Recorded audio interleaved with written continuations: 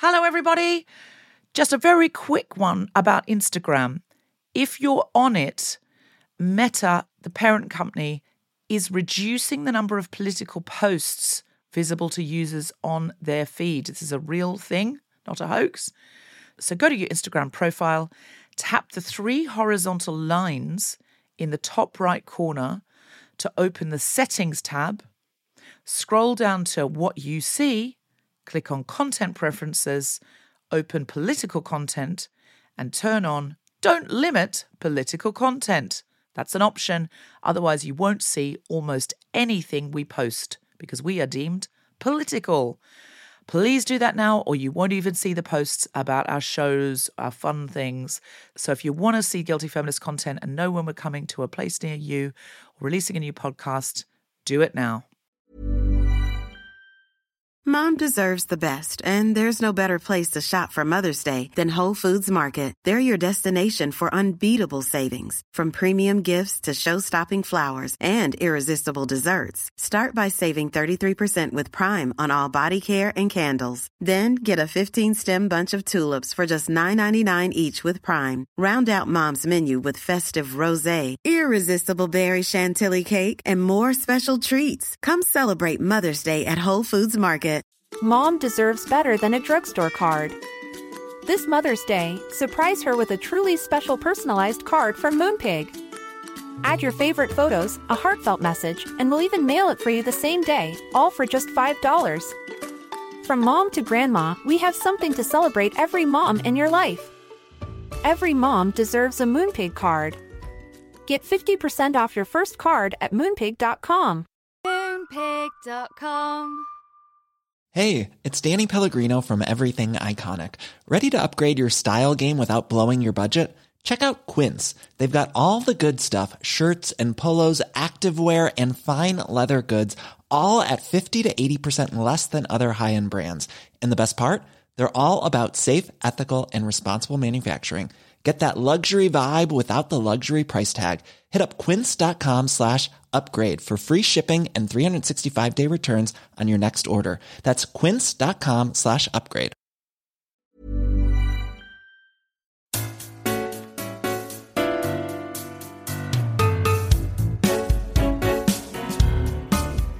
Live from Soho Theatre in London, the Spontaneity Shop presents The Guilty Feminist with me, Deborah Frosters-White, in conversation with Yomi Adegoke, talking about the list.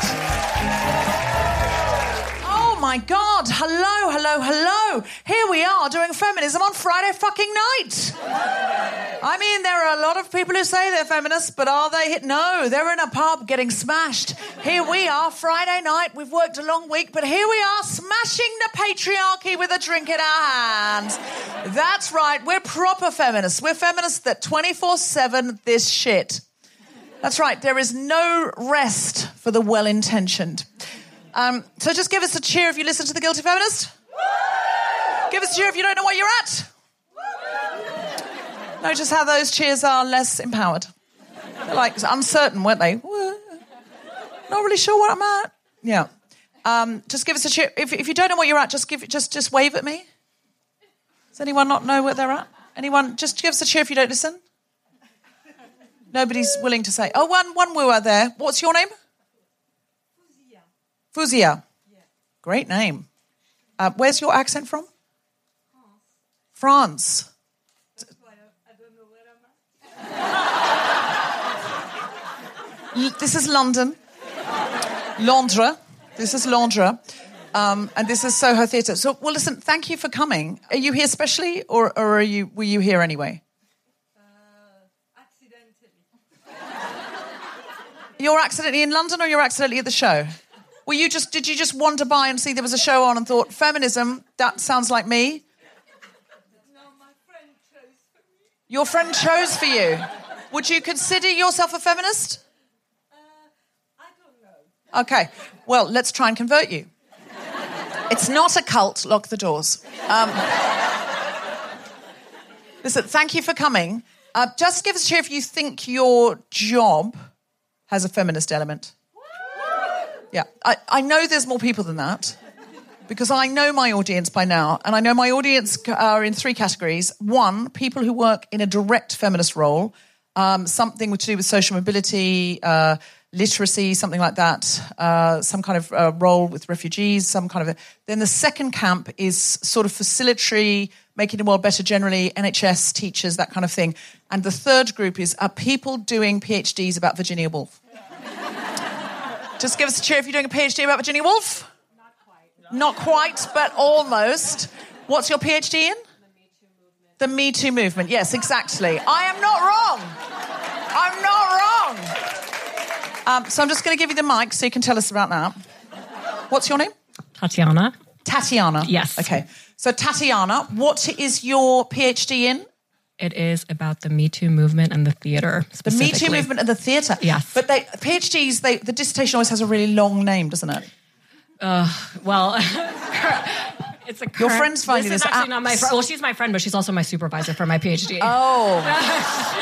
She's finding it absolutely mortifying. Well, it's a current working title, but it's currently titled, I suppose, The Me Too Movement in the Theatre, Exploring Rape Culture, Sexual Harassment, and Sexual Assault. That's not funny at all. No. No. Yeah. Wow. And how long are you going to spend on that? As long as it takes. Yeah, you need a lot of self-care during that, I would say. Yeah. Or as someone said to me today, because I haven't rested much lately, it's going to be self-care or intensive care. Yes. And I was like, what a great point. I will go home and sleep tonight. Wow. Well, thank you for doing that. And at what point are you going to be happy to come on The Guilty Feminist and tell us about it?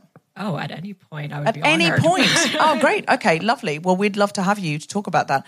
Because how long have you been doing it so far? So far, almost a year. Almost a year? Yes. Okay. Have you found out things that we don't know? Possibly. I mean... You don't know what we know. Yeah, yes, fair enough. Yes. Well, I'd be very interested. And your supervisor... This is my supervisor, who is an amazing feminist as well. Oh, great. Okay, excellent. What's your name? I'm Michelle. Michelle. And are you a professor or a tutor or a... I'm an associate professor in drama. You're an associate professor in drama. Yes. And you already have a PhD, I assume? I do. What's your PhD in? That's actually nothing to do with feminism, really, but Sean O'Casey. Sean O'Casey. Yes. Disappointing for the feminists. Is it in a white man? You've got a PhD in a white man? I have. But he was Are you sure you're the right supervisor for this one? She absolutely is. Was Sean O'Casey ever Me Too'd? He was very supportive of women and ran one of the campaigns to feed and support striking women and children in Ireland in the Dublin lockout. So he's definitely... He's one of the David Attenboroughs of the world. Yeah, we'll allow him. Okay. Well, listen, thank you very much. Which university is that at, or is that too much information? No, that's fine. It's at St. Mary's University in London. Great. Okay. Well, please, come on when you've got a little bit more cooked and tell us what you're learning, because we would be absolutely fascinated to know. You will be very interested in our guest tonight because she's written a book called The List, which has some of these themes in. So I'm very excited. Big round of applause for Tatiana.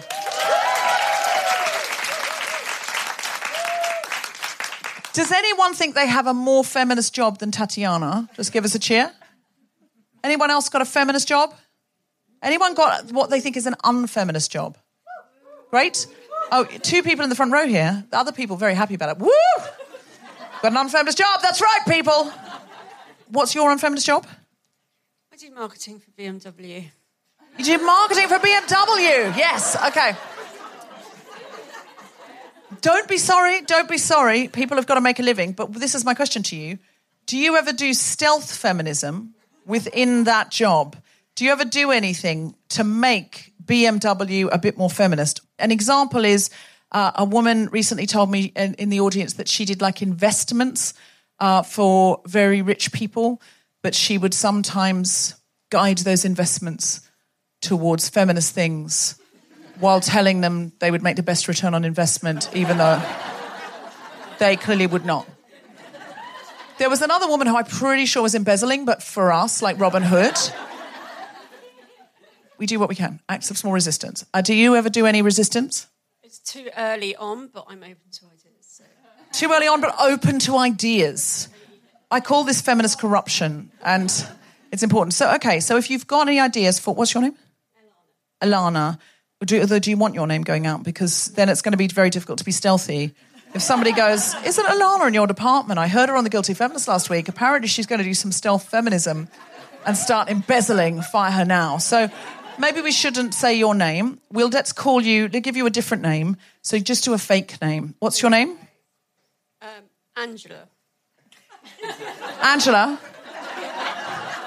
So if you hire an Angela at BMW, I'd get worried.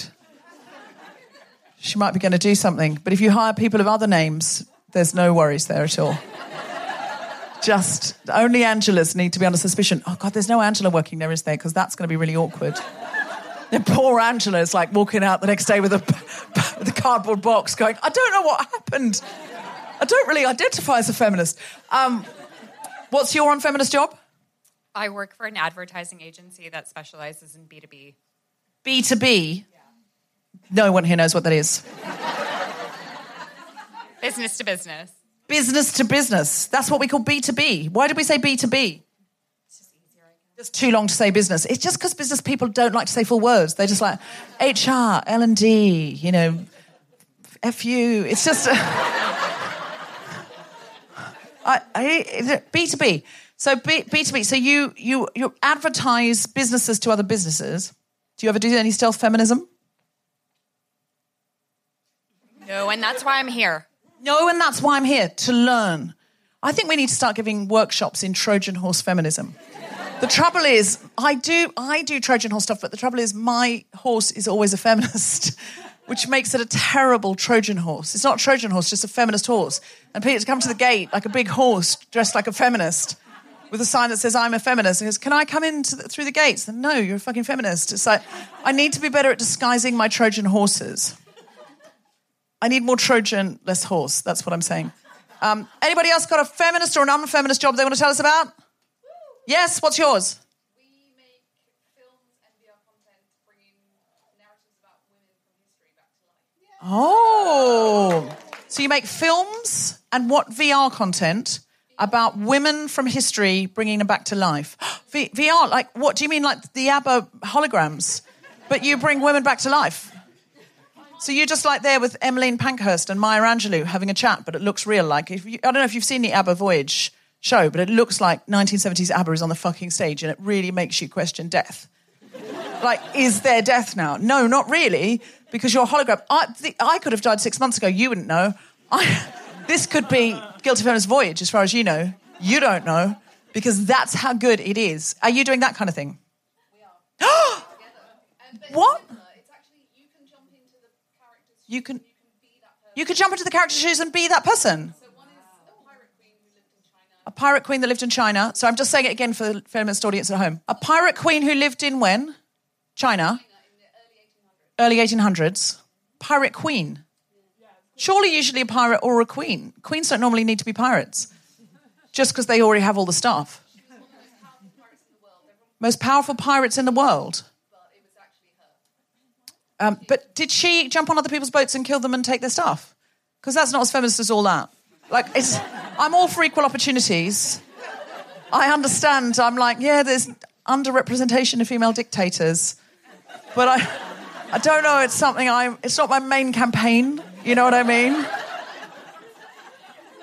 So can I just inquire a little further into the pirate situation? What kind of piracy was she doing? Was it like just videotapes and stuff? Or was it worse? Was it doubloons and knifings? It was Piracy. But she also paved the way for equality in... She wrote a code of laws that meant that men and women had to be treated equally on the high seas or everywhere? In her fleet of pirates who killed people and took their money. She was like, but listen, gender equality, if I'm going to knife one of you, I'm going to knife all of you. Every time I knife a man, I'm going to knife a woman for parity. Don't want any favoritism. It's just the same. Well, look, it sounds fascinating. Can we come somewhere and see it and be it? Yeah, absolutely. Where can we go? You can buy it on MetaQuest. Oh, you can buy it on MetaQuest, so you don't go to a building? No, I don't understand how the world works anymore, clearly. I assumed it was like a place where you went, like a museum or something, like because I was thinking about a voyage. But this is something you do at home, is it? Like you just what? What do you mean you can, just have a hologram at home and you get into their shoes? I don't understand. Oh, VR headset. I understand. I did VR once. It was absolutely fucking amazing. I went during the pandemic when we were hardly allowed to see anybody. You know those periods where you were allowed out of the house but only in a room with one other person? I went and did a VR comedy set. I had to put this headset on and then I had to come out onto the stage, which I wasn't really doing. I was just standing in front, but it looked like backstage there and it looked like I came out. So my memory is I was backstage and I came onto the stage and they said to me, we've got 2 avatars for you. One is just a sort of brunette woman about your height who looks like you in jeans and a T-shirt. And the other is like this fucking Jessica Rabbit, hot shot, plunging neckline. And I was like, well, obviously that one. Everyone would be that one, wouldn't they? Well, that's what I thought. When I came out onto the stage as Jessica Rabbit, I didn't really feel like Jessica Rabbit because I couldn't really see what I looked like. But I assumed the audience they also had that choice. I thought, oh, it'll just be a bunch of sexy people I'm looking at. No, it wasn't. Most people in the VR comedy club, by the way, they were all over the world in their headsets, but my memory is they were all in the room, but they weren't. They were like, one was in Hong Kong, one was in LA, like it was weird as fuck. When I came out expecting to see it, I thought, oh, well, they'll all be Brad Pitt or something and, Jessica Rabbit. Yeah, sure, because that's what people will choose. That's what people will choose. That's what people choose. I don't understand people who do VR, clearly, because when I came out, like one of them was a wine bottle, one of them was a donut, one of them was a rabbit in a ruff. And I went, oh, they've actually opted out of the whole sexy thing. They've just said, I don't want to be anywhere on that spectrum. They've just opted out of gender. They've opted out of height. They've opted out of every marker. And what was interesting about it is you can't make any assumptions about a rabbit in a ruff. And it makes you realise how many assumptions you make about people. So if I'm talking to someone in the audience who I assume is a cisgendered man or I assume is a middle-aged woman or I assume is an older white lady or a young... do you know what I mean? Like, we have got assumptions. And you sort of think, oh, well, I'm a feminist and, no, you make assumptions about people. Of course you fucking do all the time. More than you realise when you're talking to a fucking donut with legs. Because then you think, well, I don't know anything about this donut. How do I approach a donut? And it's like, that's a great question. Because you don't know where they're from. You don't know, you just don't know anything. And here's the trick. The next night I had to go back and do another set in the same club. I met another rabbit in a ruff. And I was doing, talking to people like this. And I thought, based on last night's rabbit in a ruff, I can guess nothing. Because the first rabbit in a ruff was a middle-aged man in California. The second rabbit in a ruff was a 17-year-old girl in Korea. And I was like, I've got no fucking way of doing bigotry. At all. I've got no way of going, if one rabbit in a ruff is a real dick to me, I have learned nothing about rabbits in ruffs. Because the next one, I can't do any assumptions. And although I like to think of myself as not a bigoted person, of course, we're all feminists and all of that, but there's just little things, and it's so fascinating. And I was just like, everyone should have to spend some time as Jessica Rabbit talking to a wine bottle. Everyone should have to do it because it really flips me out. Is there stuff like that you do? There's some, they were telling me some stuff about how amazing it can be for trans people, how amazing it can be for people with obvious disabilities, that people stop making assumptions about them. There's all sorts of ways in which it can just be an incredible experience, and they were telling me specifically about incredible experiences. I'm sure, # not all trans people and not all disabled people want to do this, or maybe you've had a good experience doing it, but there were some of the stories they were telling me were fascinating. Is this some real stuff? Yes. You don't really know, you just do pirates?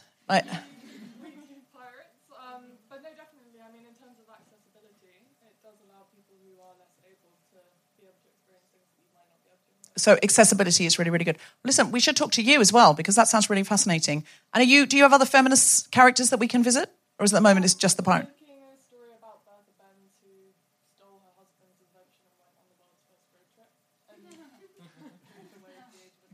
Okay, so you're also, just for the people at home, you're doing a VR experience about Bertha Benz, who stole her husband's invention and went on a world tour claiming it was hers. What I love about the women you choose is that you have none of those Hollywood hang-ups about she's got to be likeable. They're just like, no, just the corrupt, thieving ones We kind of love it. We kind of love it, though, because we don't have enough female examples of, just like, yeah, she fucking took off. I feel like you, personally, may be going through some kind of reckless, feckless period in your own life where you just want to throw all the toys out of the pram and just go wild. Is that true? I'll discuss that with my therapist. You discuss that with your therapist, yeah. I feel if you're not some kind of pirate with an illicit patent by the end of the year, I'll be very surprised. All right. We got to go and check that out. What's it called? The Pirate Queen, which is voiced by Lucy Liu, and it's releasing on VR headsets. The Pirate Queen, which is voiced by Lucy Liu. And when she said Lucy Liu, everyone went, ooh. That really ups people's interest in it. You should lead with that. Before, people were like, this is something they've made in their basement. And then when you said Lucy Liu, they went, oh. Now, we don't know if it's the real Lucy Liu or, much like Bertha Benz, they've just stolen her voice. It's the real Lucy Liu, I assume. It is the real Lucy Liu. We don't advocate AI voice hacks. Oh, they don't do AI voice hacks. Okay. Well, we're very excited for that. We'll all go on, but we've got to get a VR headset to do it, have we? You do, yeah. Okay. Are they expensive? It depends which one you buy. Okay, all right. Well, so we'll try and find a cheap VR headset that was made ethically, brought to our door by someone who pays their tax, and then be a pirate.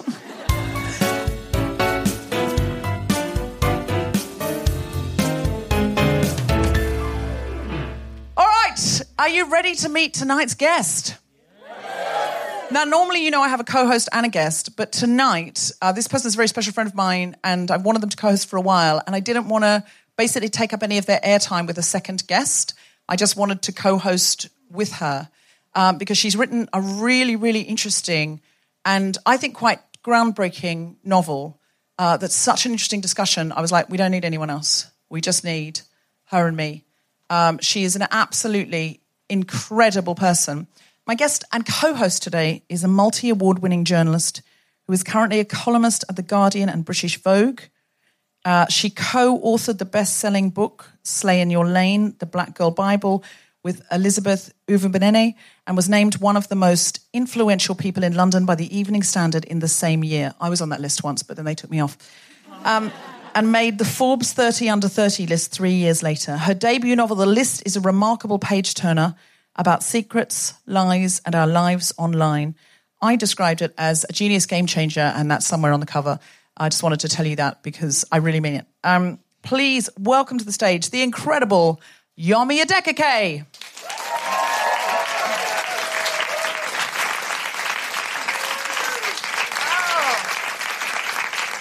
Come take a seat. Come take a seat. Hi, everyone. Hello. Hello. It's so wonderful to see you, Yomi. Thank you. It's wonderful to see you and your fantastic shoes. Thank you very much. Terribly kind. Yeah, get a moment for the shoes. I'm a feminist, but the shoes. That's Yes. what I care about. They're quite Dorothy from The Wizard of Oz, aren't they? You feel like if you clicked your heels, you'd be all the way home. But who wants to be home in these shoes? They're going out shoes. Also, as always, absolutely loving everything you're wearing and want it all. Thank you. These are pajamas. No, they're not. But I wanted the whole kind of like pajama. Well, pajama. I haven't pronounced that pajama chic. Pajama chic's super in at the moment, isn't it? Yeah, I like to think so. I'm just very lazy. And this is, in the words of Regina George, this is all that could fit me right now. I've had a bit of, it's been a bloaty couple of weeks. So yeah, this is nice. And I don't want telling everyone this, but yeah. Well, it's a confessional show, The Guilty Feminist. People say things they don't mean to say all the time. So could you just tell us, I absolutely love the little log line underneath. This is a proof copy. This has famously got a fabulous cover, but I've brought my proof copy. Verified couple, unverified rumours. And that's what the list is about. Can you give your brief sort of pitch for what's the list about? What's the elevator pitch? I get better at this. I do this like every single day of my life. I still stammer when it's time. Essentially, it is a book about the internet. That's what I lead with. It focuses on an Instagram famous couple called Ola and Michael, who are due to be married in a month's time. A month before the wedding, an anonymous list goes up on social media accusing 70 different men of varying degrees of abuse. And dun, dun, dun, I'm sure you can see where this is going. Michael, Ola's fiance's name, is on the list. Now, Ola, to make things like even worse and even more page-turning, is the phrase, Ola is a feminist. Her whole brand is feminism. She essentially has made her name as a feminist journalist. And this is the exact kind of story that she'd normally break and write about. But obviously now it implicates somebody that she's in love with and she's marrying and she's going to have the big OK magazine wedding with. And she's essentially got less than 4 weeks to decide whether she's going to marry him or not. And so she has to decide, does she believe the anonymous list? And or could she find out if it's true? Yes, and half of it's written from Ola's perspective and the other half is written from Michael's perspective, which was really, really interesting to write because I know, like, no men. I think I know, like, 6 men. I think he's written really well, and men have told you he's written really well, They have, yeah. I think it's really interesting. That was what surprised me when I got the book, because I got a proof a while ago, and I thought, this is going to be a did he or didn't he do it? Yeah. But the second chapter, you go right into his head. And it's such... I just think it's absolute genius. So you kind. You have to because we're friends, but thank you. No, I don't have to. Am I allowed to say what happens when you go into Michael's head immediately? If it's only chapter absolutely. 2. Yeah, I think that will sell it in, actually. That'll do me some favours. Okay. This is what fascinated me, because I thought the whole thing was going to be, we don't know if Michael did it or not. And, twists and turns. Chapter 2, you're in Michael's head. Michael doesn't know if he did it.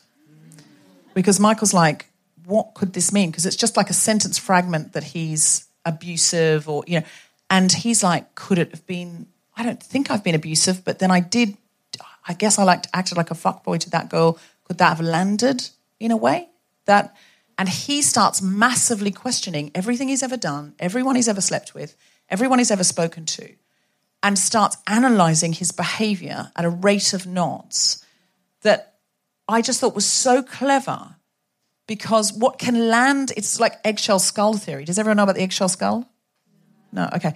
So in law, if you punch someone in a bar, and for most people that would just be like a bit of a black eye, but this person happens to have a skull as fragile as an eggshell and that person dies, you are still down for murder or manslaughter because you can't just anticipate that there's not going to be an eggshell skull, if you see what I mean. So it's like it's still on you.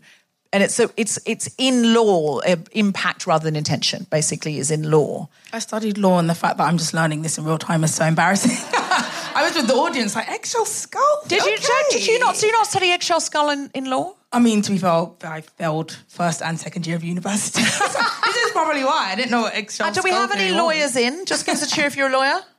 Yes? Okay. Am I right about eggshell skull?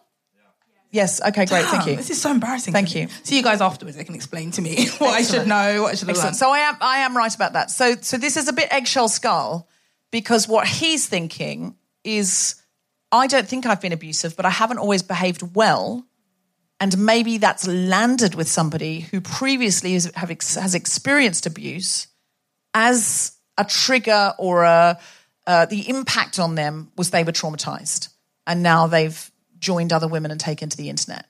And so what's going through his mind is, maybe I have, because I haven't always acted well. And that just absolutely fascinated me, because I went, oh.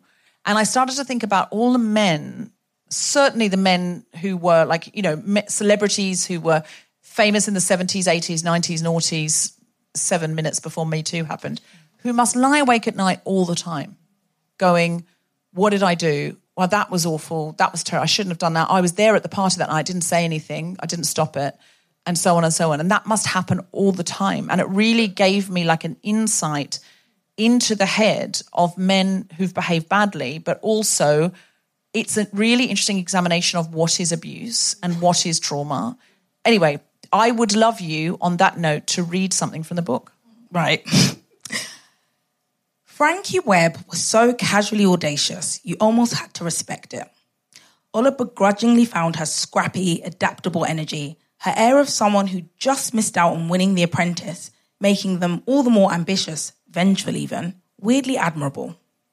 Despite her moneyed background, She could graft like a market trader on Petticoat Lane, had impeccable taste and a keen eye for branding. Her biggest rebrand project was herself. Having edited a slew of women's magazines that peddled eating disorders for the best part of her career, she was an early adopter of brand feminism online when it became clear that print was dying and self-loathing was becoming harder to shift. By the time half of the women's magazine industry as she'd known it had collapsed, she was already preparing to launch the antidote to the disease that she'd helped spread. This coincided with an uptick of the words like empowerment, intersectional, and constantly referring to white men as white men, a move that did little to distract readers from the fact that she was herself white. In 2014, she launched Wominx, a women's sexual health platform turned lifestyle brand that released an agenda-setting digital issue every quarter. Frankie hadn't even thought of how it would be pronounced offline, in real life. She chose the name after seeing women spelt WOMXN on Twitter and wrongly assuming that the X had been for aesthetic purposes. But even after that oversight, she managed to spin it into insight, declaring it was pronounced Wominx in a bid to encourage women to embrace their inner minx. What Wominx offered thanks to a whip-smart team was genuinely refreshing and purpose-driven, even if the flagrant hypocrisy often made Ola's head spin. For every groundbreaking story they broke on smear tests, there was an advertorial from a brand that had just made headlines for making a woman redundant 4 months into maternity leave. So, Frankie said, you can probably guess why I've pulled you in for a chat this morning. Yes, and again, I'm really sorry about the delay. Ola cut in and tried to adopt a more apologetic tone, desperate for the conversation to conclude. She shuffled in her chair. I promise I'll have it for you tomorrow. Frankie looked confused for a moment and then howled with sudden realization. Okay, let me actually explain this. So basically, Ola was due to write a sort of advertorial, essentially, on a Dutch dildo brand called Kalmtekut, which is CBD infused. And she hasn't essentially put it in, like she hasn't filed yet. So to speak, she hasn't put it in. Oh my God, how did I not hear that? Right, yes. Because I was just about to say the next bit and I was like, you guys are going to actually think I've lost my mind if I just launch straight into what I'm about to say. Kalmtekut, said Frankie. Oh, no. That's a conversation for another day, as in yesterday. Forget about the Dutch dildos, woman. That's what I felt they need to explain. The list. We need to report on the list. Ola discovered the pit of her stomach was indeed lower than she had initially thought. She stared at Frankie dumbstruck, wondering how someone could look quite so upbeat about a feature that depressing, even without your fiancé being accused of physical assault in it. Ola, Frankie clucked. She never did understand why her boss still pronounced her name Ola, yet whittled on about her nephew Ollie with no trouble. You mean to tell me you spend all that time on your phone instead of working? I'm still more in the know than you? Ola simply gawked as Frankie continued, voice low as if gossiping. Okay, so this thing called The List went live this morning. Apparently it started out as a Google Doc put together by loads of badass anonymous female journalists, activists, feminists, etc. All the good kind of ists. And now it's a Twitter account that's put all these media bastards on blast. Rapists, sexists, the baddists. Sleaze, balls and predators all outed. I know this is very much up your street, so I'm putting you on it. Her boss continued to talk excitedly without pause, seemingly nonplussed by Ola's spooked expression. We need to go beyond the bare bones news story. We need women who are willing to go on the record. You did such a great job with MCs too. I'm sure you'll have no problem getting survivors to tell their stories. And we have to act fast. People are definitely expecting us to break this, and we're best poised to.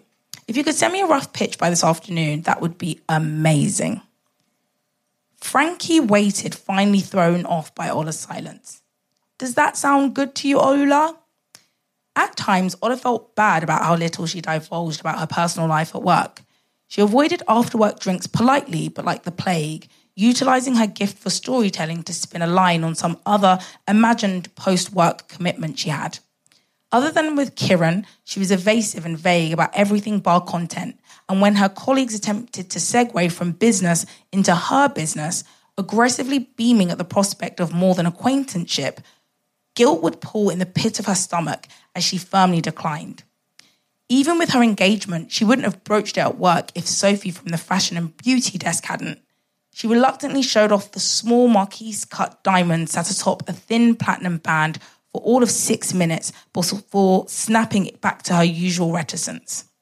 But in this moment, Ola was reassured that she had been right in maintaining her distance. Her lack of meaningful dialogue with Women's staff, combined with Frankie's inability to retain information that didn't directly affect her, meant that Frankie didn't have a clue that Michael had been named. She probably didn't even remember the name of her fiancé, let alone where he'd landed his new job. Shakily, Ola found a smile for her. "Sure thing," she said, nodding. "I'll send you an outline by 2:00. As she left Frankie's office and made her way back to the desk, Ola attempted to fix her expression into something less wounded. Her cheeks were prickling with heat, but she managed to remain straight-faced. Darting past her distracted co-workers, she could slowly feel a sense of clarity cutting through her disorientation. She had to keep it together, just for now, and then she would call Michael. She needed to make sense of this. She needed to find out the truth. Thank fuck that's over. Jeez.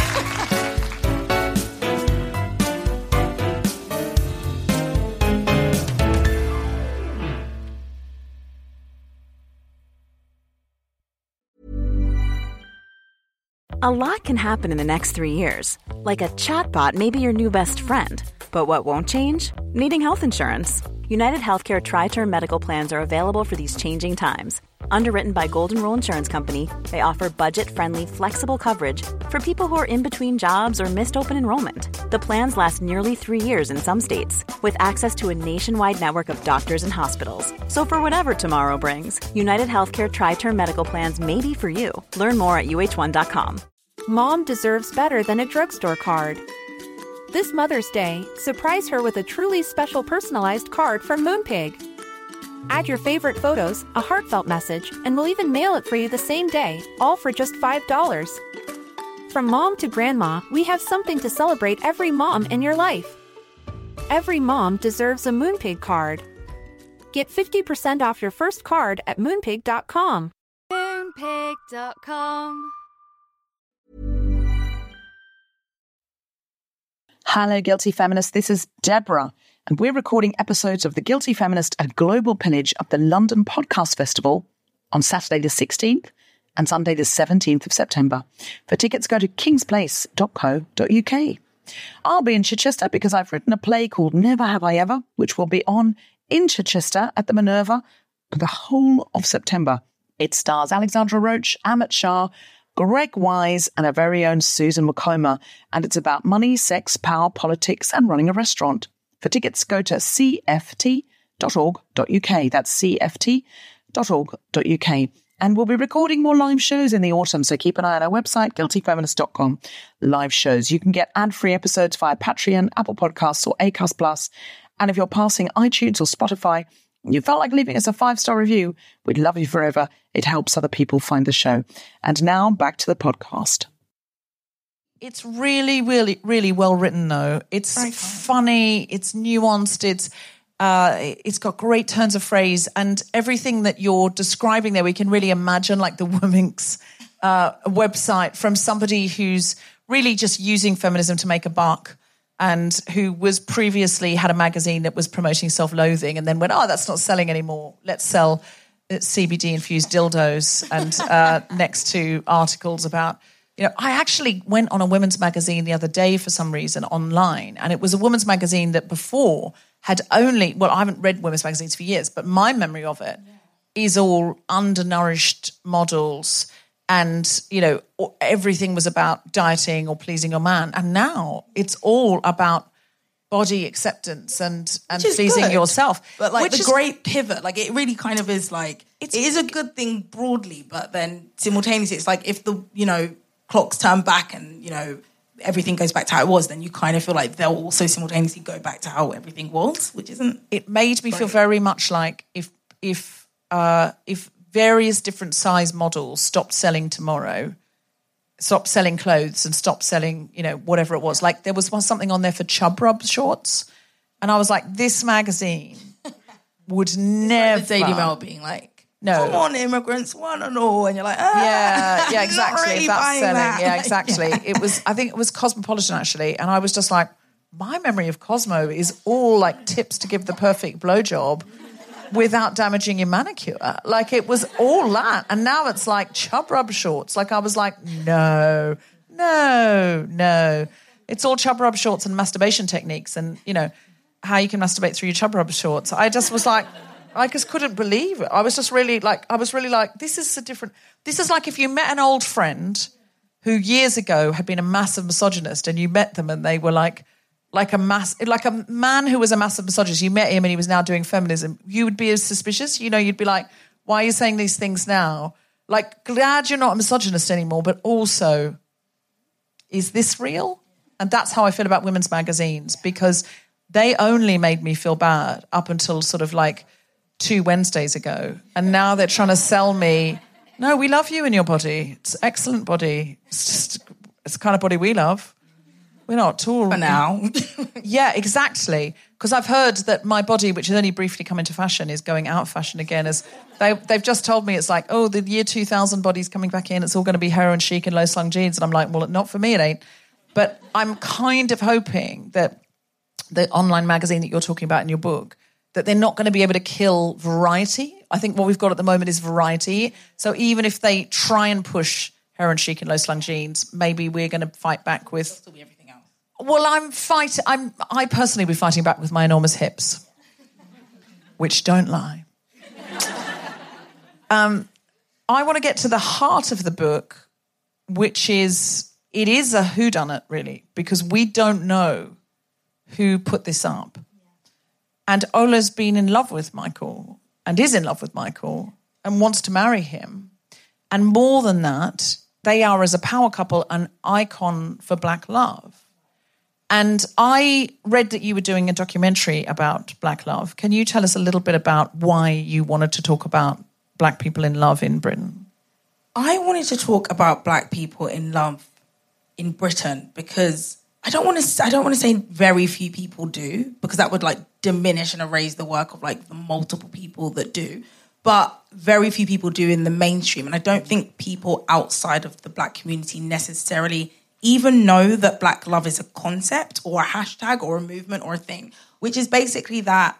So I was meant to be doing a documentary a couple of years ago with Channel 4 and a production company that looked at Black love, which was basically unpacking the idea that Black people in the UK date interracially more than any other ethnic group, which in and of itself is not a negative thing, which I always feel like I really have to stress. It's not a negative thing, but looking at why that's the case and also why, for instance, beauty standards within the Black community mean that, I'm trying to think of an eloquent way to put this, but the only thing that comes to mind is Kanye West saying, and when he get on, he leave your ass for a white girl. Because that's kind of sums up like what the sentiment, at least the, overriding like sentiment and idea has been for some time, which is that like if you're a successful Black man, and the statistics kind of back it up essentially, that like there is a reason in our community why Black people tend to date interracially more than other ethnic groups,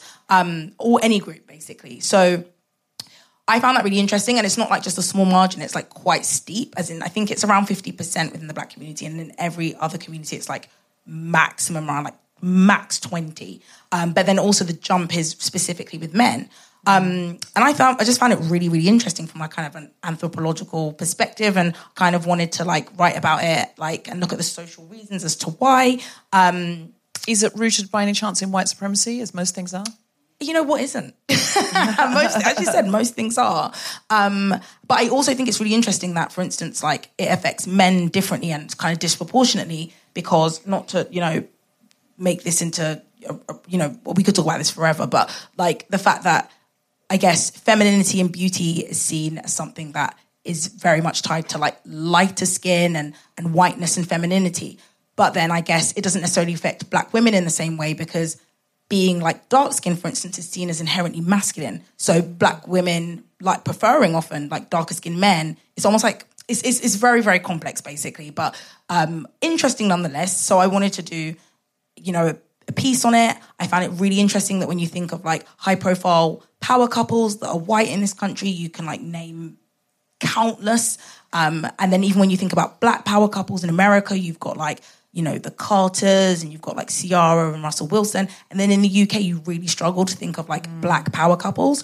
So I was meant to be doing a documentary on it. The less said about that, the better, because it didn't materialize for multiple reasons.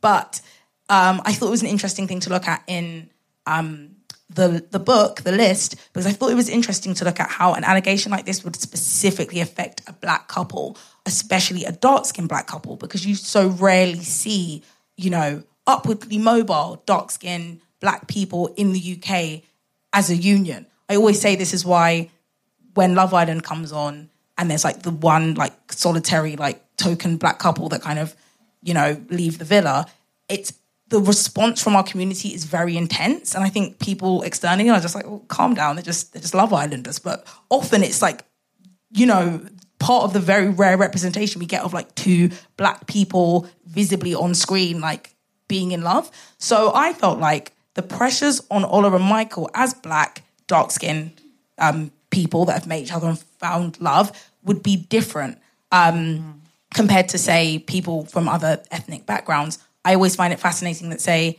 you know, if you saw the hashtag white love, of course you'd be like, this is like white supremacy likely, like probably something. I mean, I have no doubt it probably exists somewhere amongst like the Trump supporting demographic. But I feel like even in other minoritized groups, like you don't really see like hashtag Asian love, hashtag like Hispanic love, because it's not as rarefied to see couples that are high profile that are both, you know, from the same ethnic background. So I thought it was important to kind of unpack why their downfall, Ola and Michael, would be even more dramatic compared to like if they were from a different ethnic group. Yes, that makes a lot of sense. I remember the first time I really understood this, Susan McComber was on the show, and she told a story about when she was a little girl. She was like 6 or 7 at school, and she was like really getting on well with this boy in the playground, and it was sort of like, will you be my boyfriend type thing, and he really liked her, and he said, I can't though, because he was black as well, and he said, you're too dark-skinned.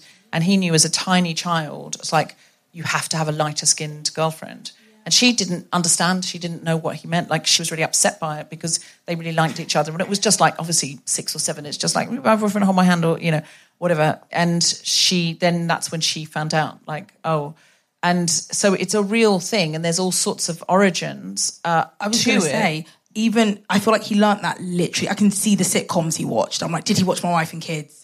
Did he watch, like, because there was so many, when I have friends that literally were like, they actually thought, like, in nature, that, like, you would be darker skinned if you were male, because you'd watch these random, like, 90s shows with, like, African-American protagonists, and then it's not actually funny, but, like, the dad would be really dark-skinned, and then he'd have a really dark-skinned son, and then they'd have, like, a mixed-raced mum, and then the daughter would also be mixed-race, and it was almost, like, genetically, like, to be to cast a black guy, they'd have to be dark-skinned, but then the female counterparts, it's like a whole thing. If you guys Google it, you'll see, like, think back to, like, most, like, sitcoms you watched in the 90s that had, like, black characters. Usually the women were lighter and the guys were darker, and people, I think a lot of people actually thought that's kind of just what happens in nature, and it's like, no, this is casting. Like, this is quite, like, you know... It's deliberate.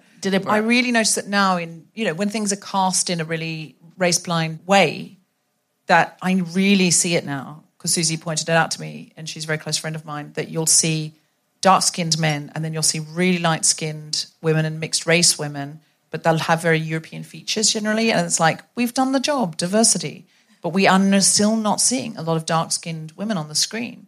And by the way, I love all the actresses who are being cast, and I want them to have roles. I don't want to take roles away from them, but I'm just like, also, can we see some dark-skinned women on screen? And so what happened to your documentary? You know it what? would be a great companion piece. I feel like this, if I talk about it, the list. this will be a very short episode. I feel like we'd have to annex about 70% of what I say. But yeah.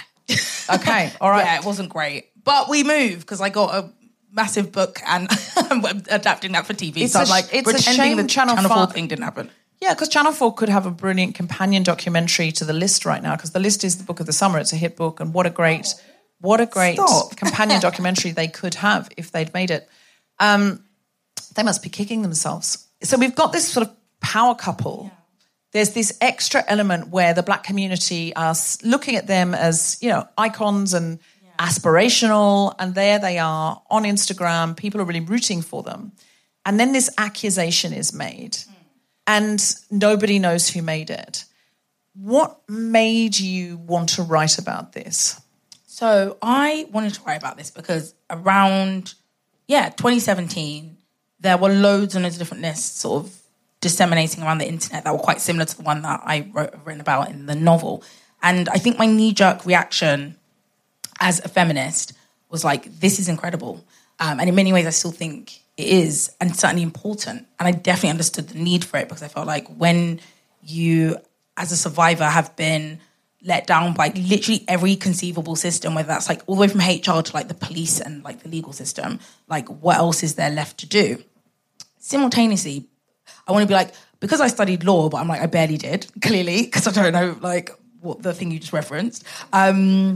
I, like with my like kind of, adjacency to law, and also being a journalist that, worked at like, was very much kind of held by Ofcom regulation and like, binded by it.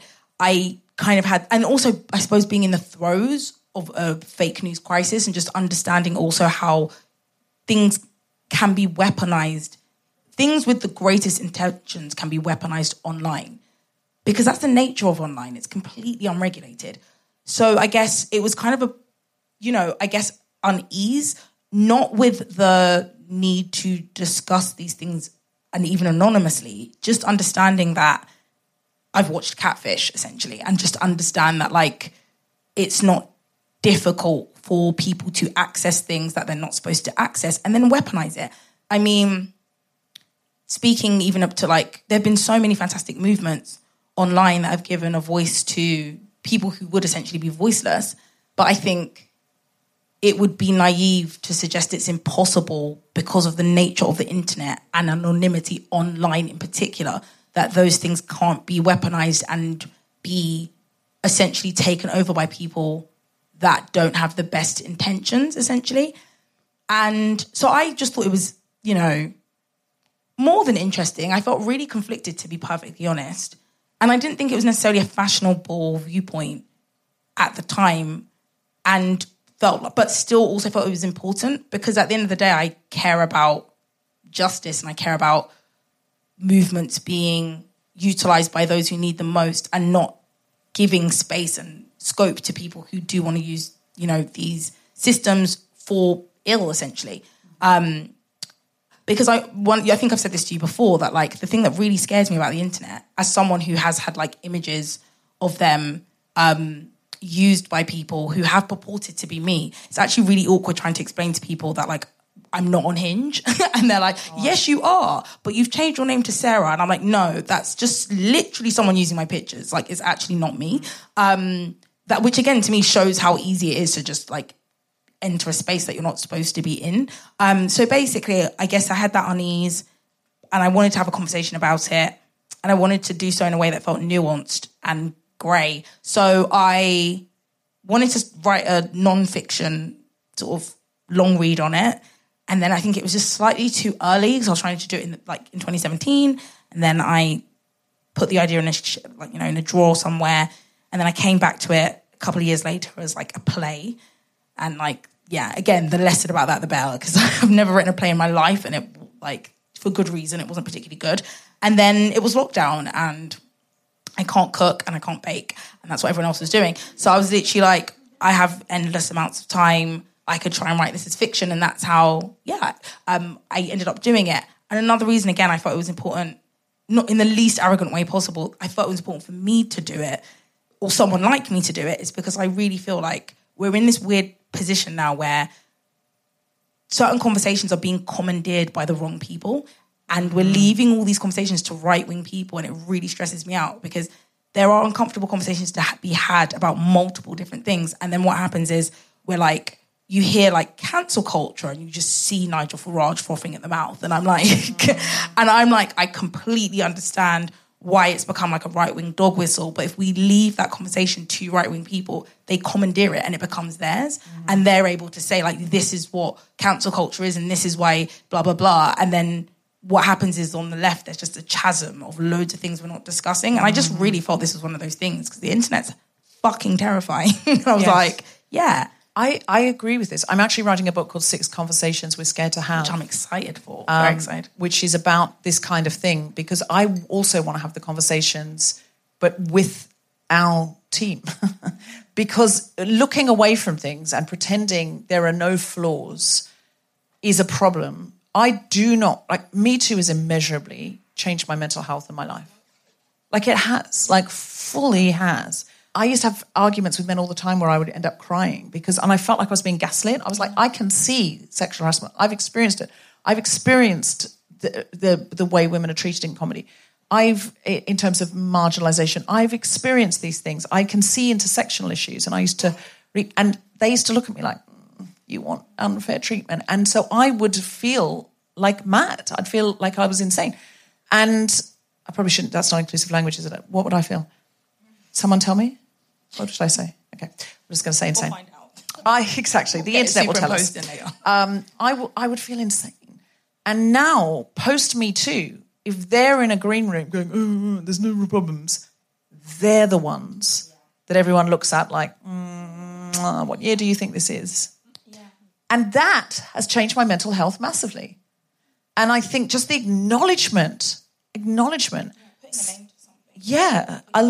I read once that a lot of trauma is lack of a credible witness. And I feel like that's true. I feel like sometimes something happens, it's acknowledged and you process it and you can release a lot of the trauma. But if no one will hear you and no one will see you and you think, did this happen to me? Or can somebody just acknowledge it happened to me?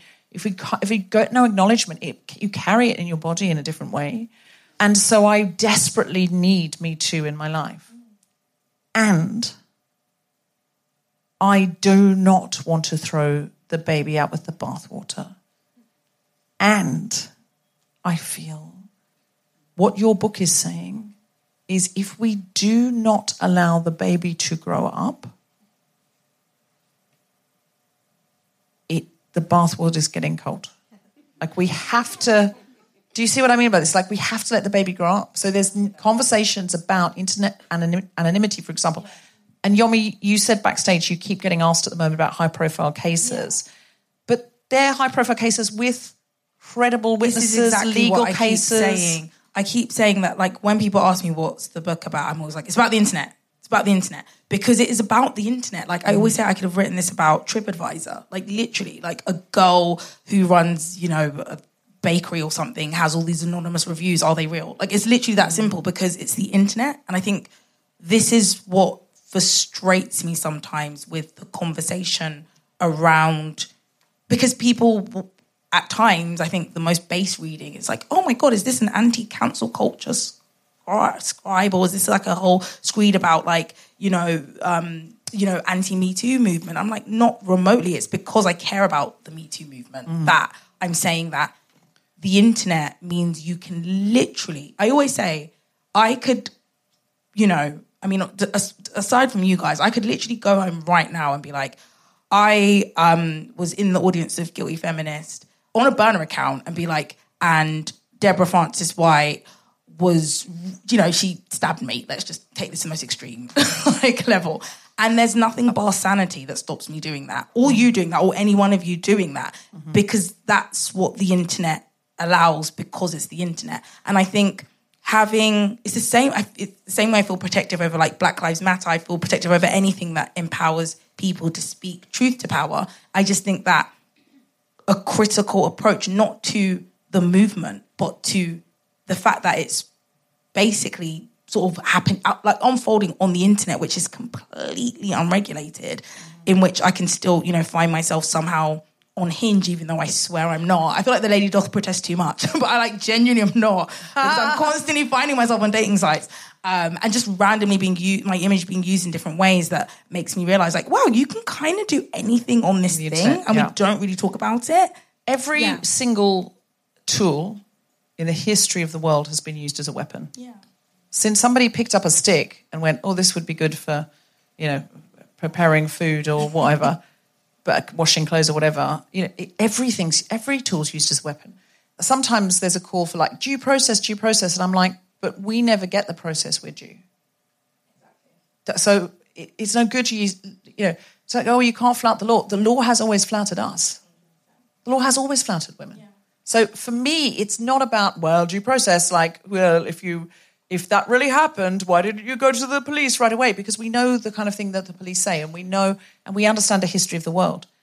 And the internet, as you say, is the Wild West. It's completely unregulated, and anybody at all can go on the internet and say anything about anybody. And if we lump that in with Believe Women and Believe Survivors, because one anonymous person on the internet said it, we are diminishing we're diminishing our own argument. And yet I don't know what really to do about that, because someone may only feel safe saying it on the internet anonymously. That's the problem. Which is something I try to unpack in the book, which is just the reality that, I keep saying to people, I hope you don't read this looking for a single answer, which isn't probably the best way to sell it, but there aren't any answers in it, because I don't know. But it's very much giving I'm a feminist and I absolutely understand that the internet is super powerful and is a double-edged sword, and of course can be weaponized. And it's something I think that any person who cares about the movements they're part of has no choice but to think about. Otherwise you leave it to Nigel Farage and you leave it to fucking governors in Alabama or wherever who chat shit and constantly want to stop us saying anything. The great thing about fiction is that while it may not contain any answers, this book does start a very important conversation. I don't have the answers. You don't have the answers, but I think together we might have the answers. I hope. If we will discuss it. And I think at the moment we avoid conversations in case somebody thinks we're saying something we're not saying. I genuinely lie awake at night terrified that some incel, what's the word, Andrew Tate type's going to be like, so I read this book and actually, and the weaponization of people trying to use that to then flout the reality of the fact that 99% of allegations are true really terrifies me. But simultaneously, this is why I think the element of the internet is so important, because I'm always saying that the internet is very different, I think, and I think it's opened kind of a Pandora's box that we're just not reckoning with. And every so often something comes out that makes me go, oh God, we're not discussing this as liberal people, which then leaves it again, as I keep saying. No, I don't know why Nigel Farage has become the star of the show. No. But Nigel Farage is going to... We can't leave all difficult conversations because we do not want nuance, because we can't handle nuance. We can't leave it over there because we think, they'll pick up what we're saying and they'll run with it. It's doesn't matter what they're saying. They're going to say a load of shit anyway. So let's take control of the means of those conversations. And I think this book is a really great place to start. So I would recommend you read this book. It's a real page turner and it's very beautifully written. It's quite literary as well as it being a real gripping page turner. I would recommend you read it. I'd recommend you get your friends to read it. And I'd recommend you talk about it, because I do think we need to start having some of these conversations. It's time. And it wasn't time a few years ago, I would say. It wasn't time immediately. As I say, we don't want to throw the baby out with the bathwater, so we need to let the baby grow up.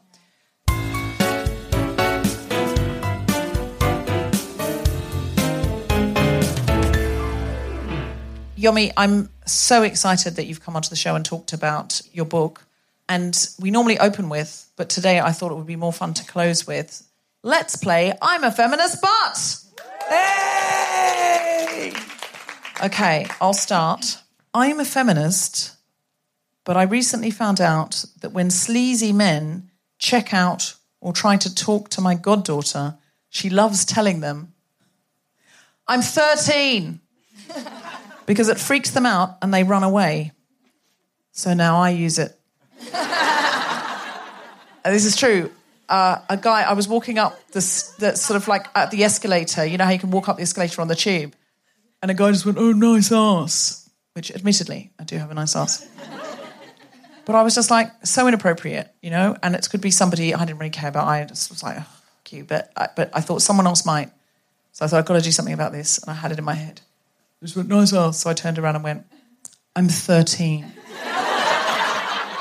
And it's magical, because he didn't know what to do. I think he looked at me like, do you have an ageing disease or something? Like, I don't know now. And am I going to be called ableist if I say you're not? Like, he just didn't know what to do, and he was just like, he was really thrown by it. And now it's my secret weapon. I'm a feminist, but I do marketing for BMW. No, I don't. I don't. I'm a feminist, but I don't believe in male or female jobs, but I do believe it's a man's job to take the bins out. Yeah. Yes? Can I get an amen? Thank you, girl. Thanks, sister. I feel the same about the kitty litter. That is for boys. Come on, that's we've guys. got kitty litter. It's like a little robot thing that goes around, so when after the cat's gone to the loo, you can press a button and it puts the bad litter down, filters out, whatever. It doesn't matter. The point is, men or robots, well, the robot does that part, and then someone has to empty it. It's not me. I've never emptied it once, and I'm really proud of it. This is the kind of thing we want AI for, though. That's what I don't understand. Why do AI wants to go straight to fucking writing screenplays? I had to wait tables. AI can fucking wait tables. And I know there's AIs out there going, I've been working as a self-service checkout in Tesco for 10 years, mate. It's time for my screenplay. Fair Tesco's checkout. Listen, if the Tesco's checkout's got a screenplay, I'll read it. I'm open to it. But none of these new Johnny-come-lately CGPT chats or whatever they're called, those guys can fuck off. They can do their time. They can work in a pub for 10 years. Then I'll read their fucking screenplay. We had to do our time, didn't we? We had bad jobs. I'm a feminist, but I really want to start the I'm 13 campaign where all women lie about their age to wolf whistlers and so on. And I don't feel bad about it, because loads of women I know lie about their age anyway. I'm open to women lying about their age, only because, I'll tell you why, the patriarchy is ageist. And sometimes we just need to do what we need to do to get by in the world. That's all I'm saying. That's I'm a feminist, and I'm sorry, I don't think there's a but about it. It sounds pretty feminist to me. There are some feminist is the Chinese pirate game, for sure. There are some feminists who would be like, no one must ever lie about their age. Do you know French women lie and say they're older? Is this true? We've got someone French in the audience. Can you verify this, that some French women lie about their age and say they're older? So if say they're like 38, they say they're 45, so people go, oh my God, you look so young. Is that true? I'm not sure. You're not sure? Go and look it up. Go and ask other French women. How old are you? On Hinge 53. On Hinge 53, an example. You might see her on a Hinge. Deb. I'm a feminist and... Oh God, I really adopt this and now. Yeah. I'm a feminist, but I wrote a column on the fact that I thought it was really important that we needed to divest from beauty standards, and we needed to kind of usurp the idea that, women needed to be beautiful, and that it was part of our value system, essentially. And then two men were debating whether I was right in writing this because they felt I had pretty privilege, and I was really happy. I was thrilled. I was like, what? Well. Oh my God, I would love I'm so that. Sorry, Yeah, patron saint of feminism, you're so Deb. right. I have no authority to write this because of my pretty privilege. I know, they would. Yeah, they backed and true. forth, and I was like mentally favouring each tweet. I was terrible. God. No authority to write it due to your pretty privilege. Absolutely. Leave that to others, Yomi, who are not stunningly beautiful. I mean, I would be thrilled forever if I got that. I would print that out and I'd put it on my wall. Keeps me warm on my coldest nights. Yeah, if that happened to me, I'd frame that. But no one has said it. Somewhere. It's a couple of years ago. Why has no one said it? I'm a feminist, but I feel like if we all did the I'm 13 campaign, We could confuse all the catcallers and inappropriate men in London, nay, the world, with this collective lie, but only if we rope the actual 13-year-olds into our campaign. And I'm not sure that's ethical, but I'm fully open to it. So everyone 13 and up, when looked at, harassed, like when guys are like, with any kind of aggressive staring is not allowed on the tube anymore. Have you seen that? You're allowed to report someone for sexual staring. And seriously, the signs have gone up. If anybody does any of those things, I think, could we make a pact in this room that our new strategy, let's all just try it for a couple of weeks, see how it goes, is to just go, I'm 13. And can you just report back, either at our socials, or you could just email guiltyfeminist@gmail.com, and could you just report back and let us know how it goes and what reactions that you get from men? I think they're going to start running away, and I think they're getting scared. If enough of us do it, they're going to stop, because they're going to be like, I don't want to be arrested. No. Oh, this is making me feel bad. This is making me feel wrong. But you don't flinch. You don't apologise. You never take it back. You refuse to show ID if asked. You're just like, I am 13. I don't have a driver's licence. I'm fucking 13, mate. I carry ID, okay? I'm a child. Unbelievable. I just really want to do it so much. I want a whole worldwide global campaign. I've only tried it once so far, but I'm a feminist, but I really want a man to harass me tonight so I can use it. I'm just desperate for that to happen. Can I just say a huge, huge, huge thanks to the incredible Yomi Adegoke? Just give us a cheer if you're going to buy the list. You don't need to... I mean, yeah, you're a Sunday Times bestseller list now for a few weeks. For another week, thanks to here.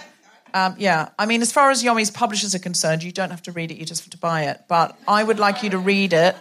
I want you to read it. I want you to talk about it with people. I want you to share it. I want you to just have the conversation. It's a really uncomfortable conversation to have, but this book makes it not uncomfortable because you've got fictional characters who are talking to each other and they are not real. So you can have that conversation through, I think fiction and drama and things like that are such wonderful ways to have conversations. Speaking of which, I've got a play in Chichester all of September called Never Have I Ever, which has some interesting conversations in it.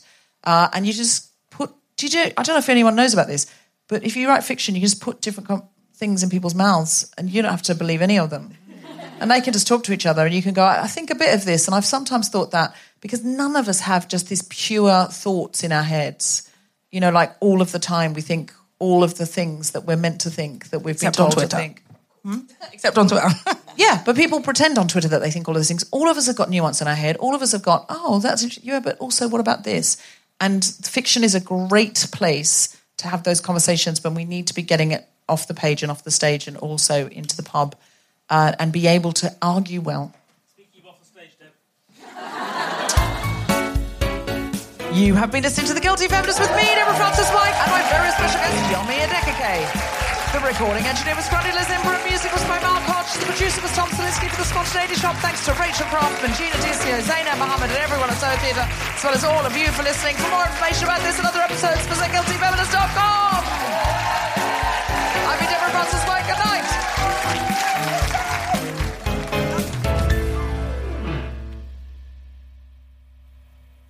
Well, it's a confessional show, The Guilty Feminist. People say things they don't mean to say all the time. On that, we're going to talk about some big things tonight. And the great thing about coming to The Guilty Feminist Live is people say things all the time that they ask to have cut out of the show because they don't want them on the internet. I sometimes say this story, I cannot tell this story on the podcast because the podcast lives on the internet and that is where this story cannot be. And so some things Yomi says tonight, she may ask, can they be cut out? So if she says anything like where you go, wow, I can't believe she said that, can you just wait till it's released, see if she said it on the internet, and then you can talk about it. But up until that point, just take it to the grave. Literally everything I've said up to this point will not be in this podcast. Okay, all right. Do you want me to introduce you again? If you don't mind, I'm joking. No. The Guilty Feminist is provided exclusively from Acast. Find it wherever you get your podcasts. Mom deserves better than a drugstore card. This Mother's Day, surprise her with a truly special personalized card from Moonpig. Add your favorite photos, a heartfelt message, and we'll even mail it for you the same day, all for just $5. From mom to grandma, we have something to celebrate every mom in your life. Every mom deserves a Moonpig card. Get 50% off your first card at moonpig.com. Moonpig.com.